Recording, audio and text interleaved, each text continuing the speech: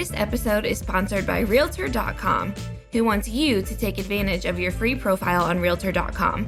By claiming and completing your free profile, adding a photo, and all of the information that puts you head and shoulders above the competition, you're on your way to receiving free leads, helping search engines find you, and staying top of mind with past clients. To learn more about claiming your free profile, go to Realtor.com/profile.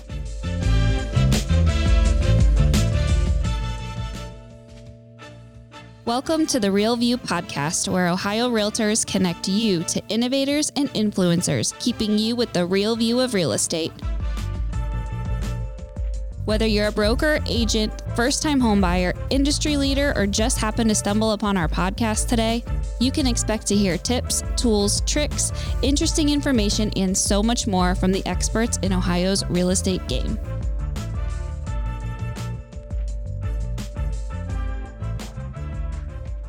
Hi everyone, welcome back to the Real View podcast. I am your host, Allison Wiley. Joining me today is our special guest, Maura Neill. She is a second-generation realtor who combines her love of the industry with her passion for education. Before getting into the real estate business in 2001, she previously taught at Florida State University and the University of Phoenix.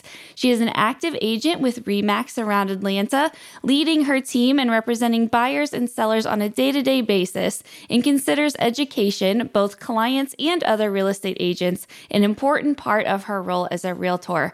Maura is a graduate of Florida State University and has regularly attended the Harvard Negotiation Institute at Harvard Law School in the Harvard Division of Continuing Education in Professional Development. She is a national real estate speaker and instructor on subjects such as real estate technology, building your business via social media, customer service, and client retention. And she is also going to be joining us at this year's convention in September in Cincinnati. Maura, welcome onto the show. Thank you so much. It's such a pleasure to be here. Yeah, we're super excited to be talking a little bit more about your session up and coming at convention. It's going to be all around negotiation. And I know you are the perfect person to be speaking to us on this topic. And we're not going to share all the secrets that you're going to be sharing with us at convention, but we are going to get a little taste into some of the basics that you're gonna be talking about. But before we get started on today's topic, I have to ask our Real View question, which I ask all the guests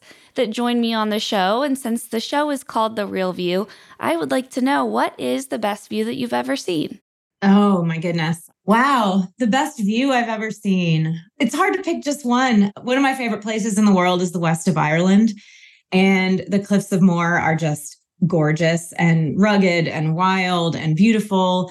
But also I've been to Cinque Terre in Italy. I'm sure I'm pronouncing all of this incorrectly, but it's just these gorgeous cliffs with these multicolored, some are pastel and some are bright houses and buildings built into the cliffs.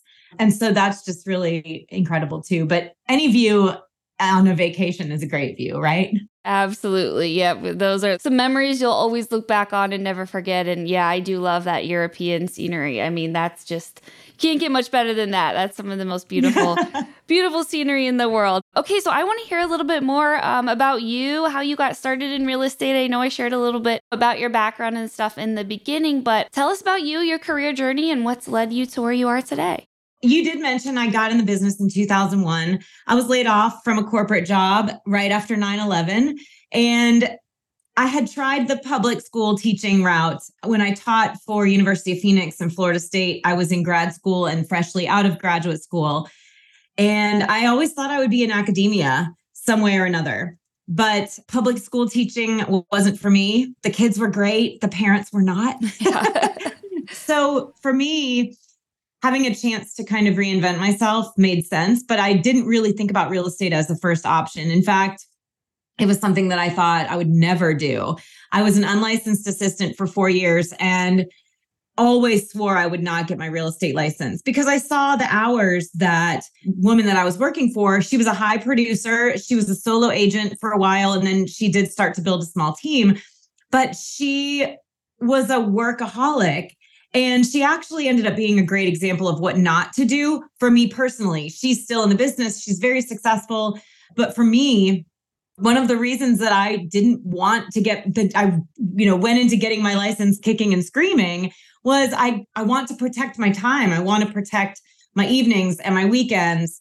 And of course, we all fall into that trap. The more you work, it feels like the more you work, the more money you make. And so I did kind of get into that routine, especially when I was a solo agent, right up leading into COVID. I was working more hours per week than I wanted to, more hours per week than I ever thought I would. And I was completely burned out. So that was a good lesson for me. The light bulb went off that if this is what I wanted to continue doing, because I love what we do. I'm so glad that I got my real estate license and became a realtor, but I needed to find some harmony between me time and client time, work time.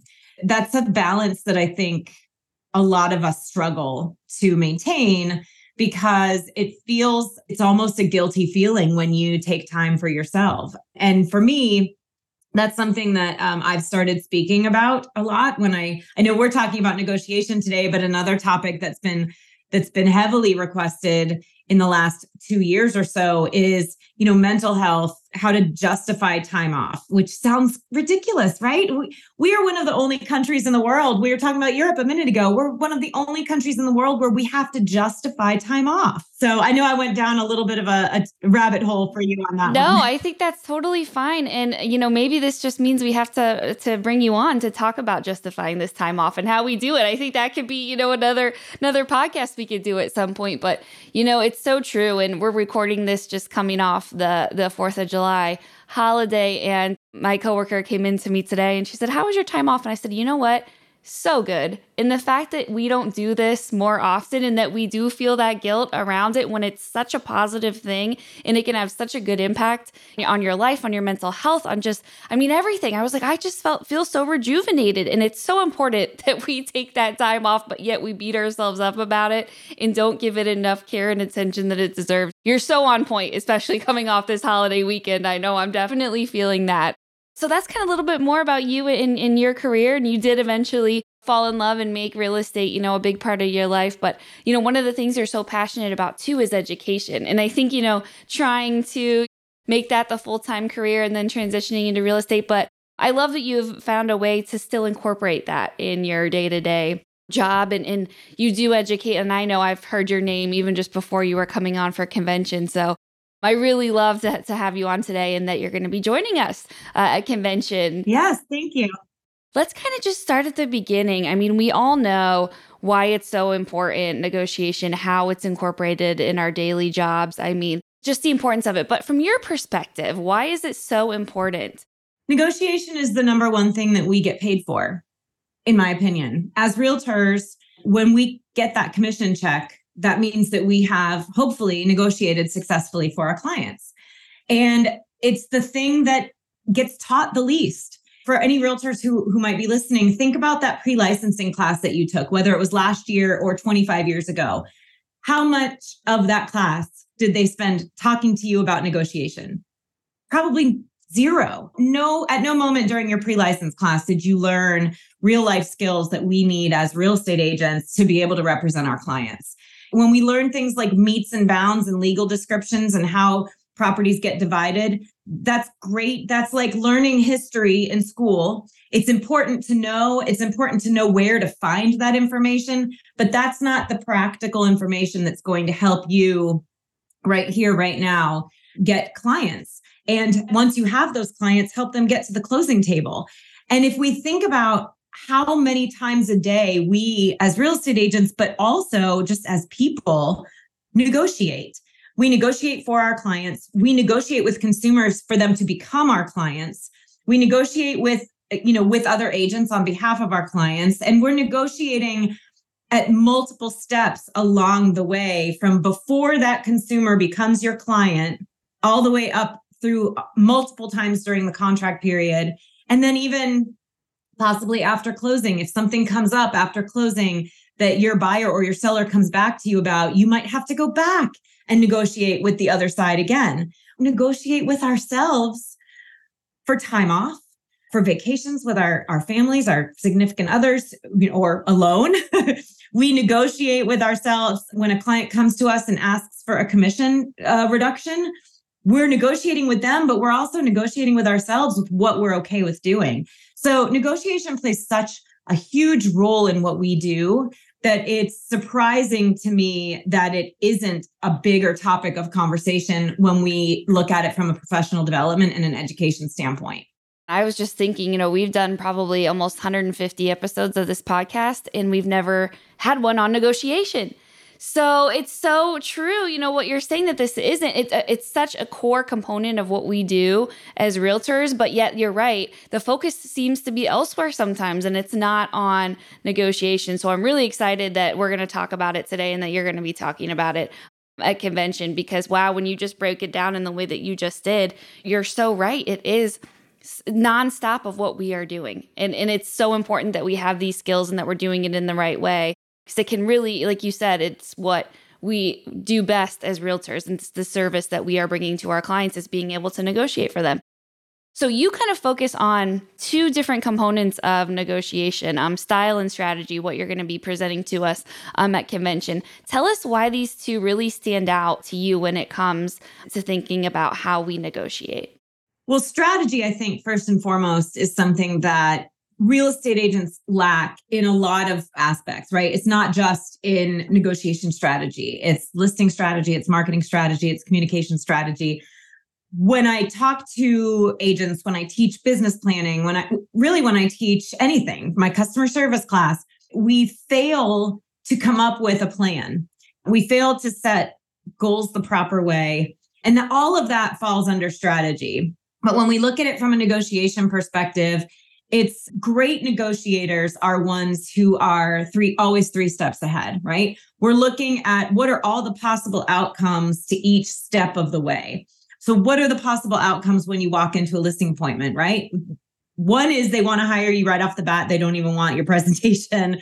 One is they're going to drill you with questions, but probably still hire you. And the other one is the realization that they may not hire you at all, but you still need to be there to do the job. And what's your strategy for each of those outcomes? And maybe there's more than three outcomes, but those are just three examples. It's also walking into that listing appointment and being ready to talk to that client about things such as, when do we do a price reduction? What's your price reduction strategy? What happens if we have multiple offers? What's your multiple offer strategy? In the last 18 to 24 months, with this crazy market we've had, low inventory, buyers agents trying to convince us to, show me your off-market properties. What is your strategy for each one of those scenarios? When I've walked into listing appointments in the last 24 months, and this isn't me, this is not a humble brag, this is not me bragging, this is just the reality. More times than not, what I hear from that seller is, I've talked to other agents, no one talked to me about multiple offer strategy. And I think the reason for that is because we think about that when we're representing buyers. We think, oh, we have to have a strategy. What weird, wacky things can we put in that makes our offer stand out? How many tens of thousands of dollars over asking do we need to bid? What contingencies do we need to remove? Why is it that we only think about strategy and multiple offers when we're on the buyer's side? That doesn't make any sense. You need to have one for your sellers too. That's why almost every single listing appointment, I don't think we've lost one in the last 24 months. And the ones that didn't already know me said, no one else talked to me about strategy. Now, does that mean those agents didn't have one? Of course not. They might have, they probably did, but they didn't think about talking about it because in their minds, that was 5 or 6 steps down the road.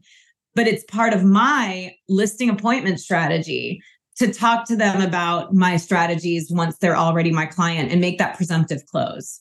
So that's the strategy part. And style is just, knowing what your communication style is. If you know your communication style, if you know how you react to others when you're faced with conflict, how you react to others when you're faced with questions, if you know your style of communication, that's a big step forward in knowing what your style of negotiation is. Are you combative? Are you confrontational? Or are you inquisitive? How are you approaching those scenarios when you're faced one-on-one with someone in a negotiation situation? And also, can you adjust your style? Can you be a chameleon? If you see that someone else is being really combative, can you diffuse them? It's figuring out what your communication style is and your negotiation style and how agile you are in reacting to the person on the other side.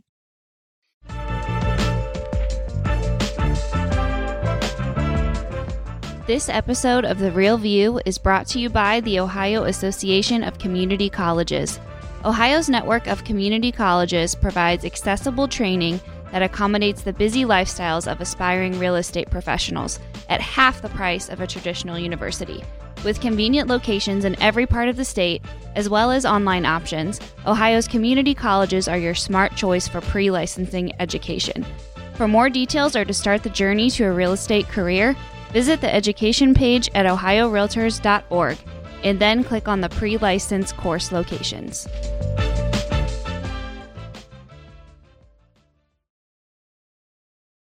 And I know if you just do like a quick Google search of negotiation and how to negotiate, I mean, you get lists of these like different types of negotiation styles, right? Do you find those to be true, that there is kind of just that set of a few, maybe like 3 to 5 different negotiation styles? Is that really kind of what you find, or are there more than that? And how can we really hone in on what our style is and how we can navigate working with different styles that may be different than ours?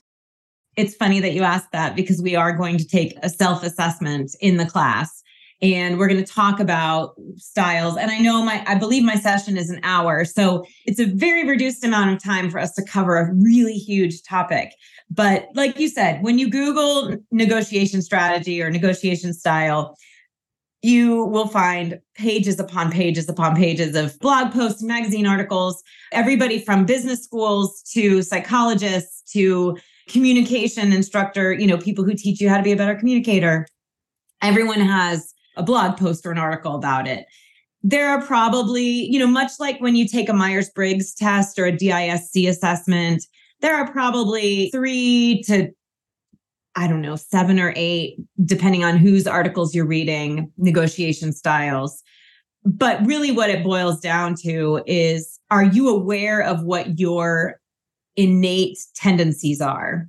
So if you are someone who has a very short fuse and a very hot temper, are you aware of that? Are you self-aware? Do you have the level of emotional intelligence to be able to look in the mirror and say, these are my strengths, but these are my weaknesses, and to work on those weaknesses, right? And then are you able to, because in my opinion, if you're a great real estate agent, it doesn't matter what negotiation category you fall under your, style. If you're great at it, you're able to play to your strengths and to mirror or to respond to the person on the other side of the negotiation. In other words, can you diffuse a situation where someone else is losing their temper? Can you be calm and patient with someone who needs a little more handholding, or who is a little more slow to react, someone who needs more data to make decisions? The best word I can think of it is, can you be a chameleon? And we learn about that a lot when we do those DISC and those Myers-Briggs assessments, the personality assessments. The way that you have better relationships is you adapt. And it doesn't mean don't know yourself well or change everything about yourself. In fact, I would argue it means knowing yourself better, to be able to adapt your own instincts for the good of the negotiation, for the good of the relationship, and to get a little bit more of what your side wants in the conversation. Yeah, no, definitely. That's so true. It's all about knowing yourself and just being aware, I think, too, of just your surroundings and your reactions and how you're reacting, how the other person's reacting. I mean, just that awareness can be so beneficial, when it comes to negotiation and how we really navigate this situation the best. In your opinion, what does a great negotiator look like? Are there certain traits, or what makes up someone who's really, really good at negotiation? Well, I think first and foremost, it's being a good listener. A lot of us think that we're good listeners. I'd be the first to tell you I have room for improvement. I catch myself falling back into bad habits when I'm not being hyper aware of myself in the conversation. Real estate agents, we think we're great listeners, but most of the time what we're doing is thinking about all the things that we need to say next, right? And that's not good listening. That's terrible listening skills. But I use this example a lot when I teach customer service. and I teach lead generation. When you're going into an appointment with a new buyer or a new seller, you need to be asking them open-ended questions and then really focusing on what they're saying to you. It's asking the open-ended question, asking it in a way that is not anticipating what you think their answer should or could be, right? So it's called humble inquiry. You're asking truly from a place of wanting to know, and then letting silence lay there between you, even if it's uncomfortable silence, because you want that person to give their true answer. And they may need to feel a little bit uncomfortable until they speak first, right? It's a cliche. He who speaks first loses, right? So you ask the question and then you just wait for their answer. And you're not thinking of all the things that you want to say next, because when we're in those kinds of appointments, we want to say all the great things about ourselves and all the reasons that they should hire us. But what we should be doing is focusing on what they're saying, because the correct response back is not all the great things and all the great awards you've won and all the sales you've made. It's repeating back what you heard them say, the most important piece of what you heard them say, and asking another follow-up question. So the more you learn about a person, whether it's your future client, your client, the agent on the other side of the transaction, or their client, the stronger your hand will be in that negotiation, right? The stronger your position. There's a great book by Chris Voss, who is a former FBI hostage negotiator, and he wrote a book. He teaches negotiation strategy. And he has a series on masterclass.com, but he wrote this really great book called Never Split the Difference. And he says, and I'm going to paraphrase because I don't know the quote exactly, but he says something along the lines of, most people go into negotiation thinking it's an act of battle. And it's not. It's not a battle. It's not a war. It's information gathering. You're there to gather more information to help your side come out on top. So if we're truly listening well, if we're asking good questions, the number of times that especially in the last 18 to 24 months, that I've received offers on listings and the agent who sent the offer has not picked up the phone and had one single conversation with me. And I know realtors don't like to talk on the phone, but that's our job. And that's how you gather information. Text and email is great, but nothing beats an actual conversation.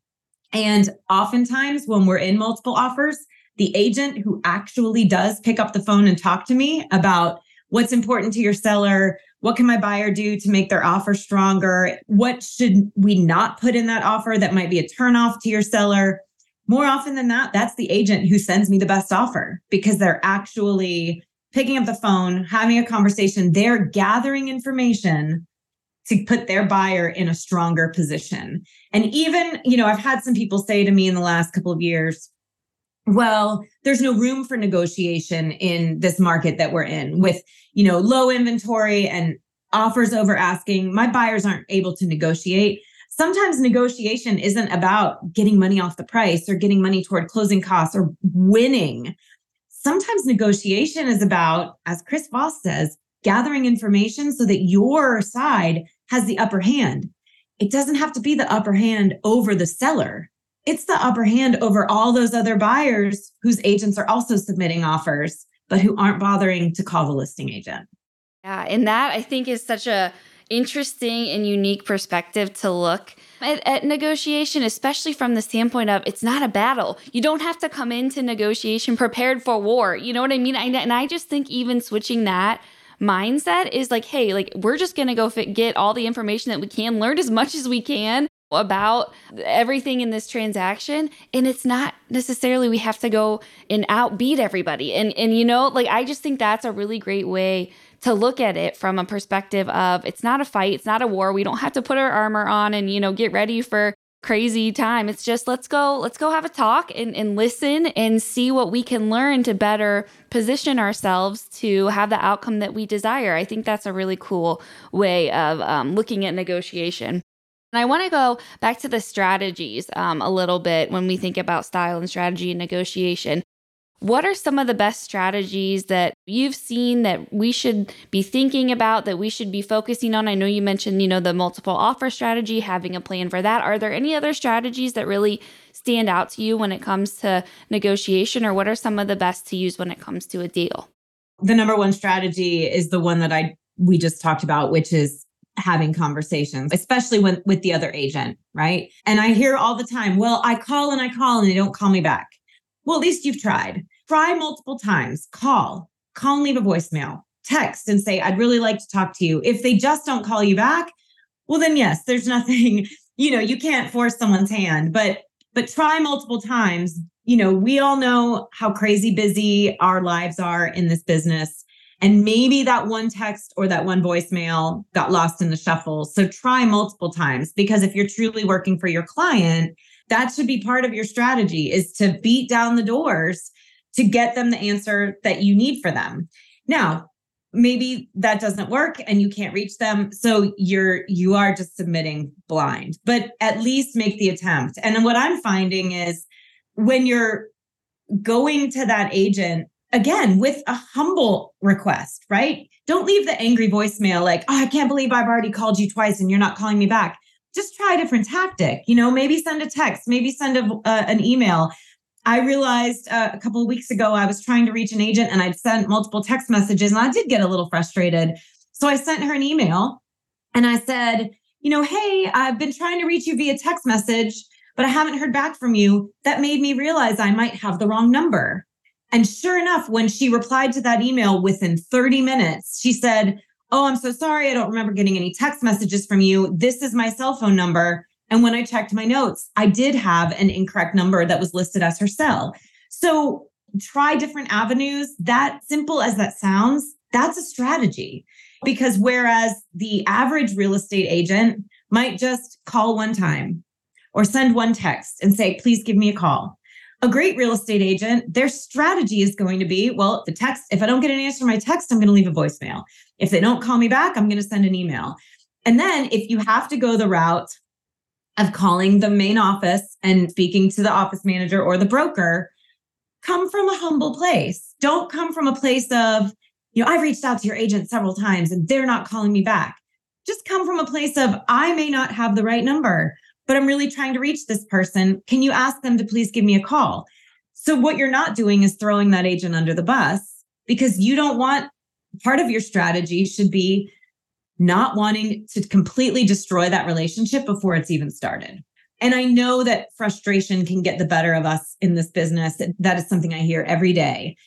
Frustration with lack of communication, frustration with mistakes in listings, poor communication during the transaction process. I understand that there are some of us in this business who just don't care as much as some of the rest of us. But you mentioned it earlier. The key is a mindset shift. Come at it from a place of, I'm here to represent my client to the best of my ability.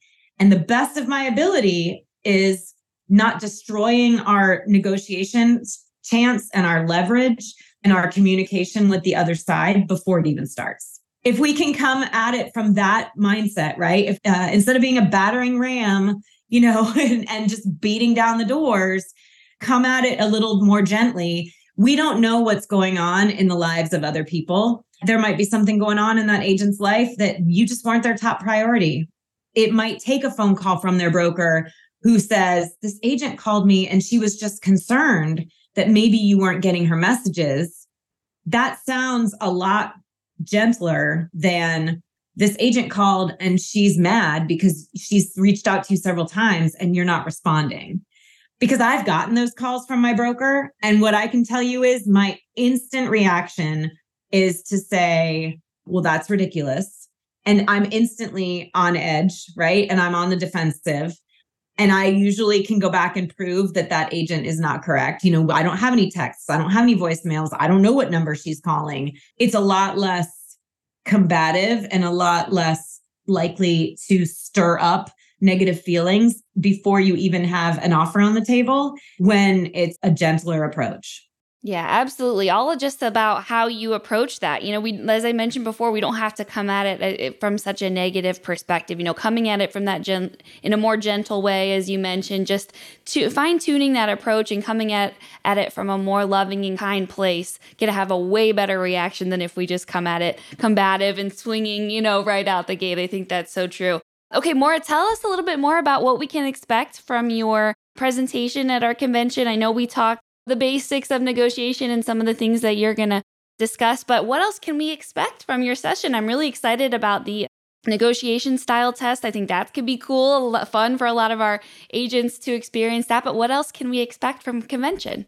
It's only an hour, and it's a lot. It's a huge topic to fit into an hour. So one of the things I like to do is I always give a resource page at the end. I don't do handouts, but I always provide a resource page at the end. My very last slide is a QR code and a link to a page on my website where they can, anyone in the class can download the negotiation style assessment for themselves if they want to retake it or take it back to their team or take it back to their brokerage. They can also see, articles, videos, book recommendations, things that I mention in the class, or things I may not get to mention in the shortened time period of an hour. So if it's someone who's truly interested in the topic and they want to know more and they want to learn more, and my class is enough to just kind of wet their whistle, there's so much there for them to download, to read, to, go and find the books on Amazon or in their favorite local bookseller and continue learning and exploring. So hopefully 1 hour will be enough information to give everybody who's in the session, at least one idea of a way that they can shift their mindset, become a better listener, a better communicator, a better negotiator, but then also make them interested enough to go out and seek some more information on their own after the convention. Yeah, no, it's going to be great. I know I'm looking forward to it. Make sure to circle Maura's session up and coming at convention. We hope to see you guys all there. I know, looking forward to seeing you, Maura. Hopefully I can meet you in person and stop by and say hello. But it's going to be a great time in Cincinnati, and we are so looking forward to seeing you and seeing everybody there. And thanks so much for joining me and sharing a little bit more about what you're going to talk about with us. Well, thank you. It's always a pleasure to be with my Ohio Realtor friends, and I can't wait to join you in the fall. Yeah, and to all of our listeners, thank you guys so much for tuning in. We'll be back with you next week. Thanks. Thank you for listening to The Real View. That wraps up today's episode.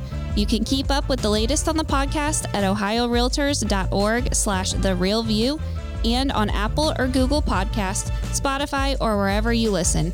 Have questions, comments, or suggestions? We want to hear from you. Email us at podcast@ohiorealtors.org. We'll see you next time.